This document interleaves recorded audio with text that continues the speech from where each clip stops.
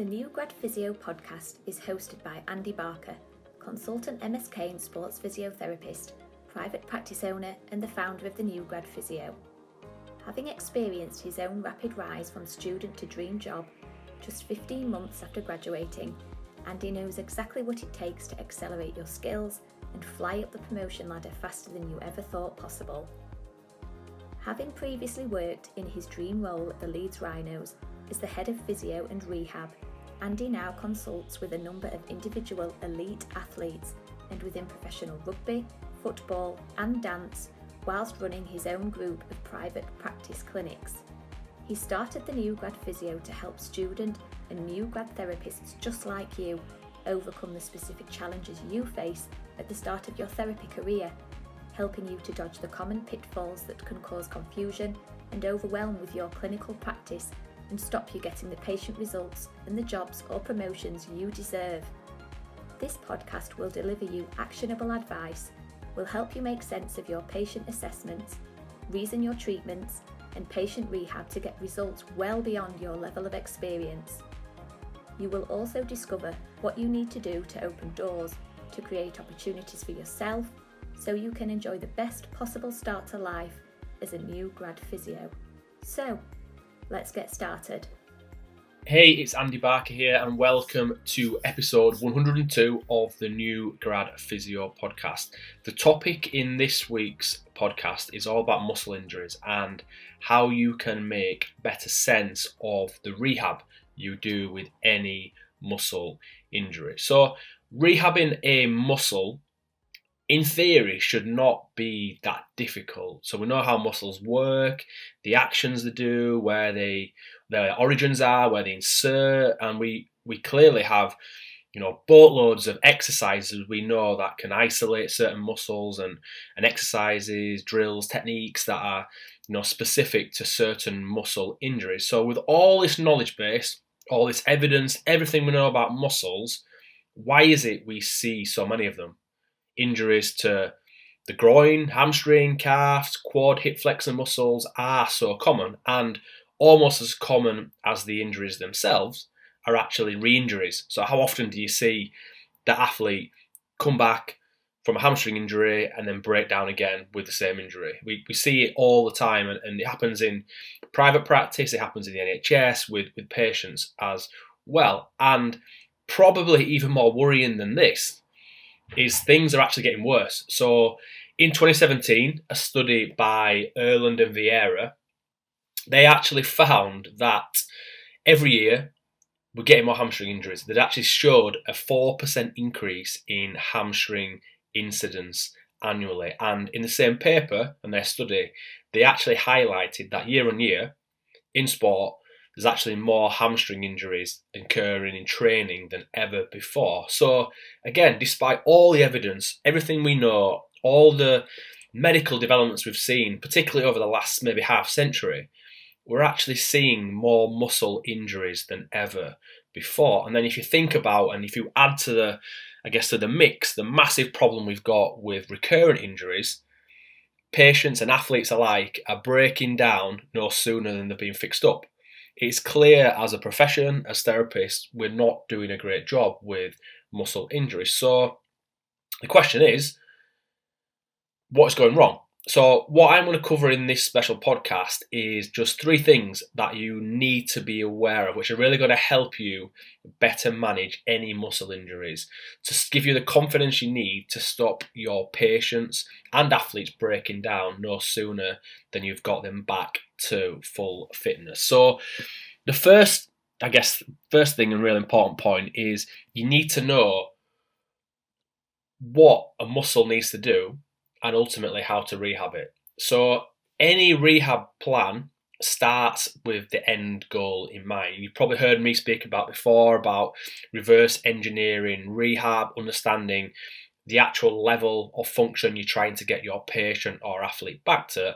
And then that's really effective way of actually then planning, particularly your end stage rehab. Because if you don't really know where you're heading and what specifically you're trying to achieve, it's almost impossible for you to actually program and plan a rehab program. So you might have a quad injury.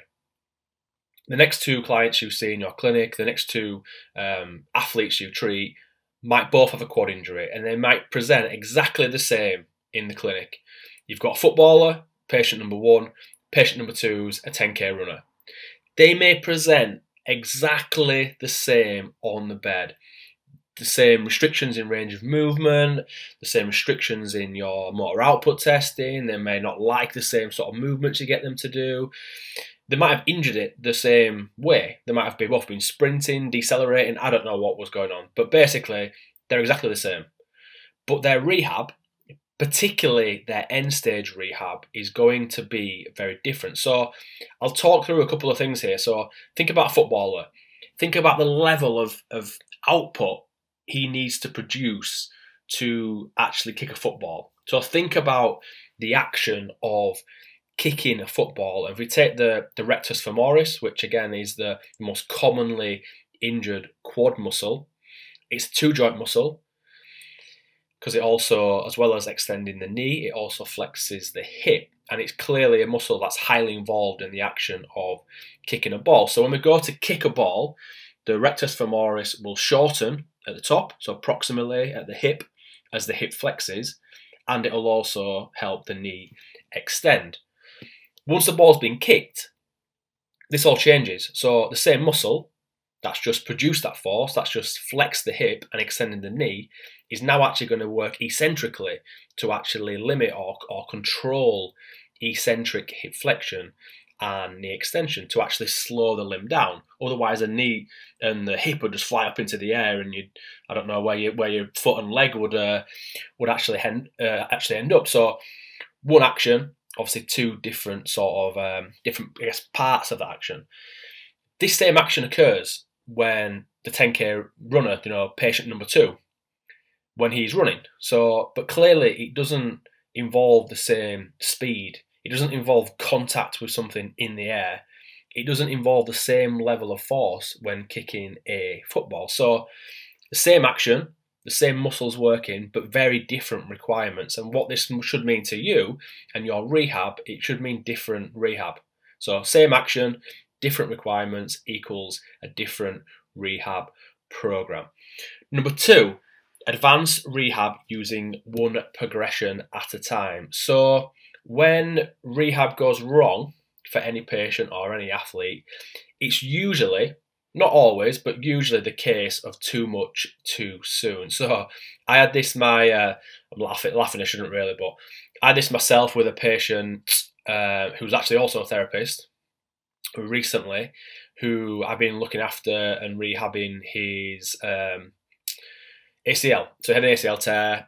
He's absolutely flying with his ACL rehab. We got back running maybe a month ago, and then his running was progressing really well. We were building it up. We were about to start some, sort of change of direction, slalom type running and some deceleration stuff. So we'd done some decent straight line stuff. Then we wanted to build up obviously his higher speed running. He started doing some running sessions. So obviously we'd gone through the plan. He had a really clear picture of what was going on. Really adherent with his rehab, great guy, and doing really well.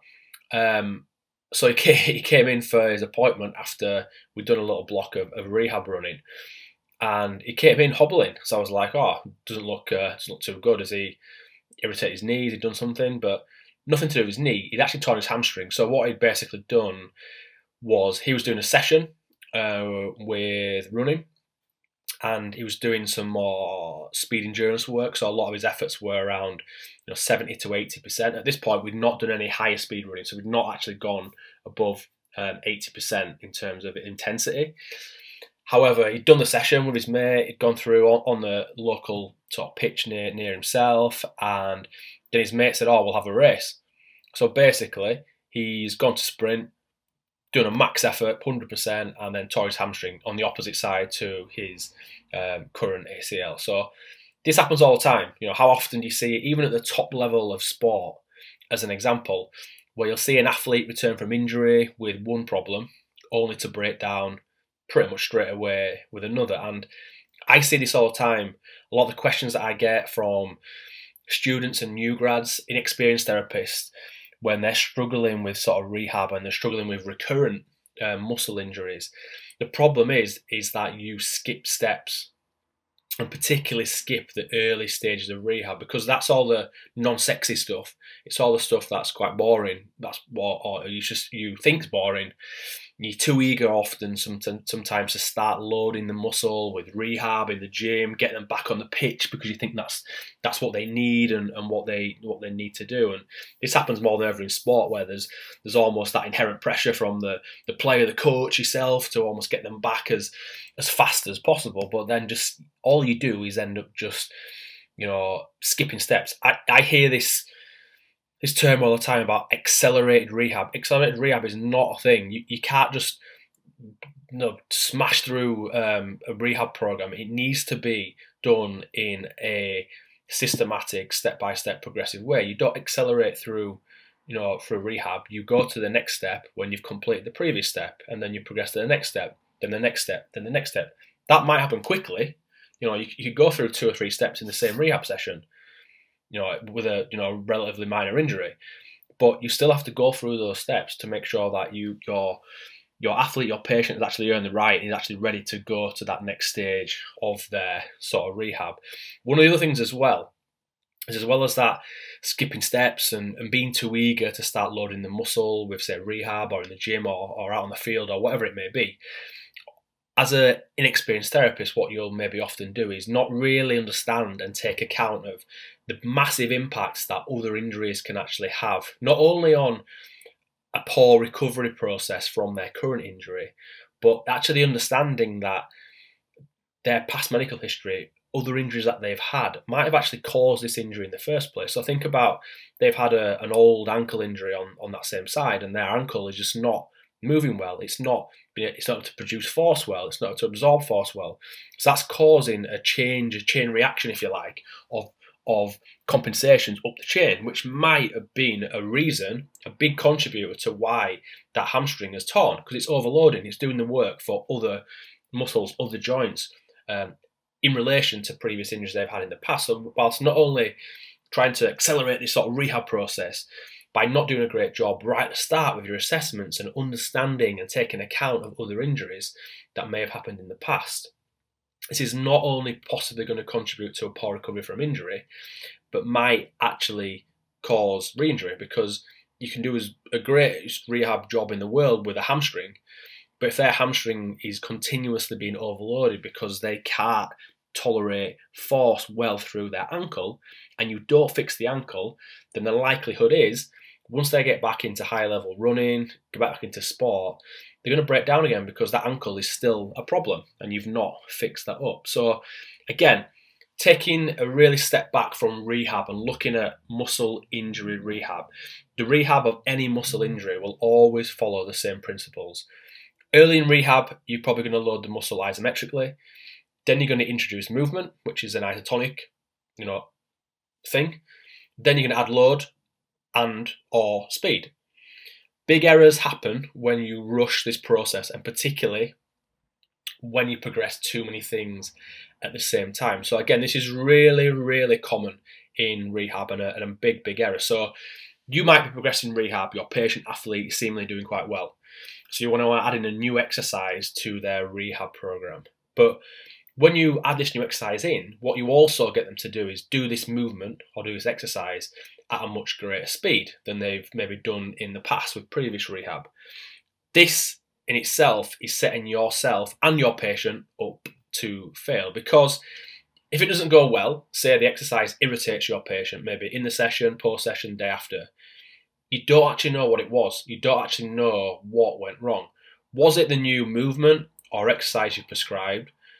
Or was it the fact that they just weren't ready to do that type of movement at that particular speed? Who knows? Because you've changed two things. You've progressed to a new movement, a new exercise that they've not done before, and you've also increased the speed. So that's two things. Keep things really simple, advance rehab in a sensible and logical way, and use one key progression at each stage. What I like to do with any injury, any muscle injury that I rehab, I will probably have one or two key exercises that will pretty much run throughout the full rehab process, from early, mid and late stage rehab. So the same exercise, just done differently at each stage. And one of the things that I might progress is speed. So you might have a split squat for a rectus femoris injury where you might do that isometrically early in the rehab process. Then you might add movement to that. You might have them doing a rear foot elevated split squat, a different variation, but the same movement pattern. Then you might have them doing like a jumping split squat to add speed to the same movement. So it's the same exercise done 3 different ways: isometrically, isotonically, and then adding actually load or movement to that same movement pattern. The third thing is understanding the limits of rehab. So I'm sick of hearing people talk about you can't go wrong with getting strong and all that sort of stuff. You know, it's all over social media. You'll see it all the time, but it's not quite as simple as that, unfortunately. And this is just one example, and this is understanding the limits of actual rehab. So if we take a hamstring injury, we take the biceps femoris. This is the most commonly injured hamstring muscle.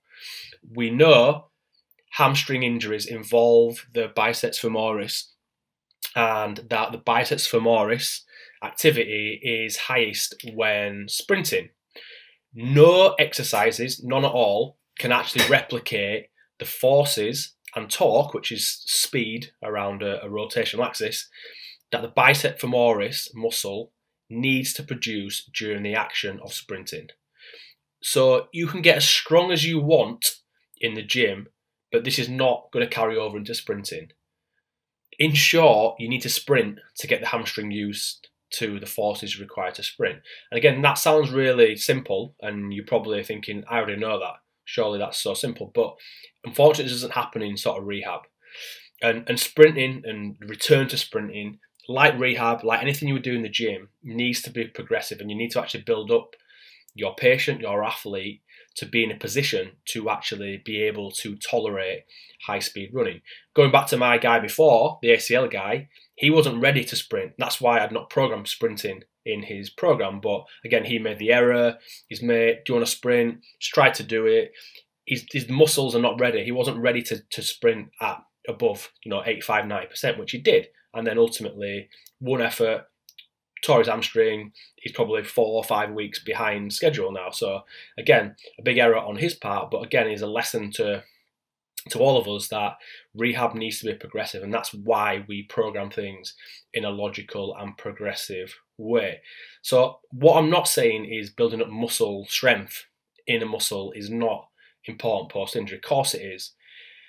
But it's not the be-all and end-all of rehabbing a muscle injury. All exercises have limitations. The key with end-stage rehab is ensuring that, firstly, your patient or athlete is actually ready to start end-stage rehab. So, have you restored full joint and muscle range of movement? Have you restored their ability of their muscles to produce full motor output? Have you restored the body's ability to move in all 3 planes of movement? Have you added load to these movements if they need load adding? Have you added high velocity movements and high capacity loads to tolerate that progression to actually on-field rehab, to actually give them the green light and be confident that they're actually ready to return to high-level activities like running out on the pitch or a return to sport? So 3 things, just to recap what they are: know what a muscle needs to do and how to rehab it. Advanced rehab using only one progression at a time, and understand the limits of rehab. So it's all about your clinical reasoning and thinking about what you're actually implementing with your patients and athletes. Because if you can reason what you're doing, then you're probably not going too far wrong. If you can't reason what you're doing and you're just plucking exercises for exercise sake, you're seeing things on social media, on YouTube, on Instagram, and you say, oh, that looks like a great exercises. People putting, this is my go-to hip flexor or hamstring exercise, and then just programming these with your patients because they have a hip flexor or hamstring injury, then you're getting things completely wrong. You need to assess your patient first and foremost, find out what issues they actually have, then actually prescribe rehab that's actually going to fix the issues that you've found. And then you also have to be highly aware of what a rehab plan looks like. So how are you actually going to progress a patient from the start to the end? So when you first see them acutely, how are you going to take them through each and every step to be able to get them to the point where you're crossing your fingers, you're not hoping for the best when you're sending them out running or back into a training or a game. You actually know you've gone through every step, you've ticked every box to know that they're ready to return to those higher level activities like running or like a return to sport. And if you don't have a rehab planner, something that you can actually follow, then you're probably just guessing. And that is the one of the big reasons why we see so many recurrent muscle injuries like hamstrings, like adductor injuries, like calves, like quad injuries happening over and over and over again. Just before I recorded this podcast, I just finished off a special webinar all about quad and hip flexure injury management. I also have webinars and specific teachings on other muscle injuries like hamstring, hip and groin, calf, Achilles, tendon-based injuries like the Achilles, like patella tendon. If you would like to access this sort of content, if you enjoy this podcast and you'd like to hear more about muscle injury management and injury management itself and specific injuries like those I've just listed, then head to newgradphysio.com/membership to find out more. Just finally, big thanks for listening. I really hope you enjoyed the podcast. If you do enjoy it, then please just reach out to me. Post it on your social media. Tag me in. I am at newgradphysio on Instagram and Facebook. I'm Andy Barker on LinkedIn. I always love to see you guys engaging with the podcast and sharing it with other people. If you think someone's gonna find it helpful, one of your fellow students or colleagues or a therapist that maybe you trained with, then please share it with them. Please tell them about it. And as always, anything I cover, anything you see and read or hear from me, if you do have any questions, then don't hesitate to get in contact. Just send me a direct message on social media or reach out to me, andy@newgradphysio.com. Thanks for listening to the New Grad Physio podcast. Before you head off, I just wanted to make sure you did not miss this. Alongside his podcast, Andy posts a weekly blog on his website, www.newgradphysio.com. You can access all his blogs and loads more resources like his recent PDF, The 5 Breakthrough Steps to Confidently Treat the Shoulder Right Every Time, Avoid Mistakes and Stop You Feeling Less Adequate than Other New Grads. This is Andy's most popular resource and has already been accessed by thousands of therapists just like you. To get a copy of this PDF or to get more information about Andy's upcoming courses or find out more about his New Grad Physio membership, head to www.newgradphysio.com. Have a great day and we will catch you on the next podcast episode.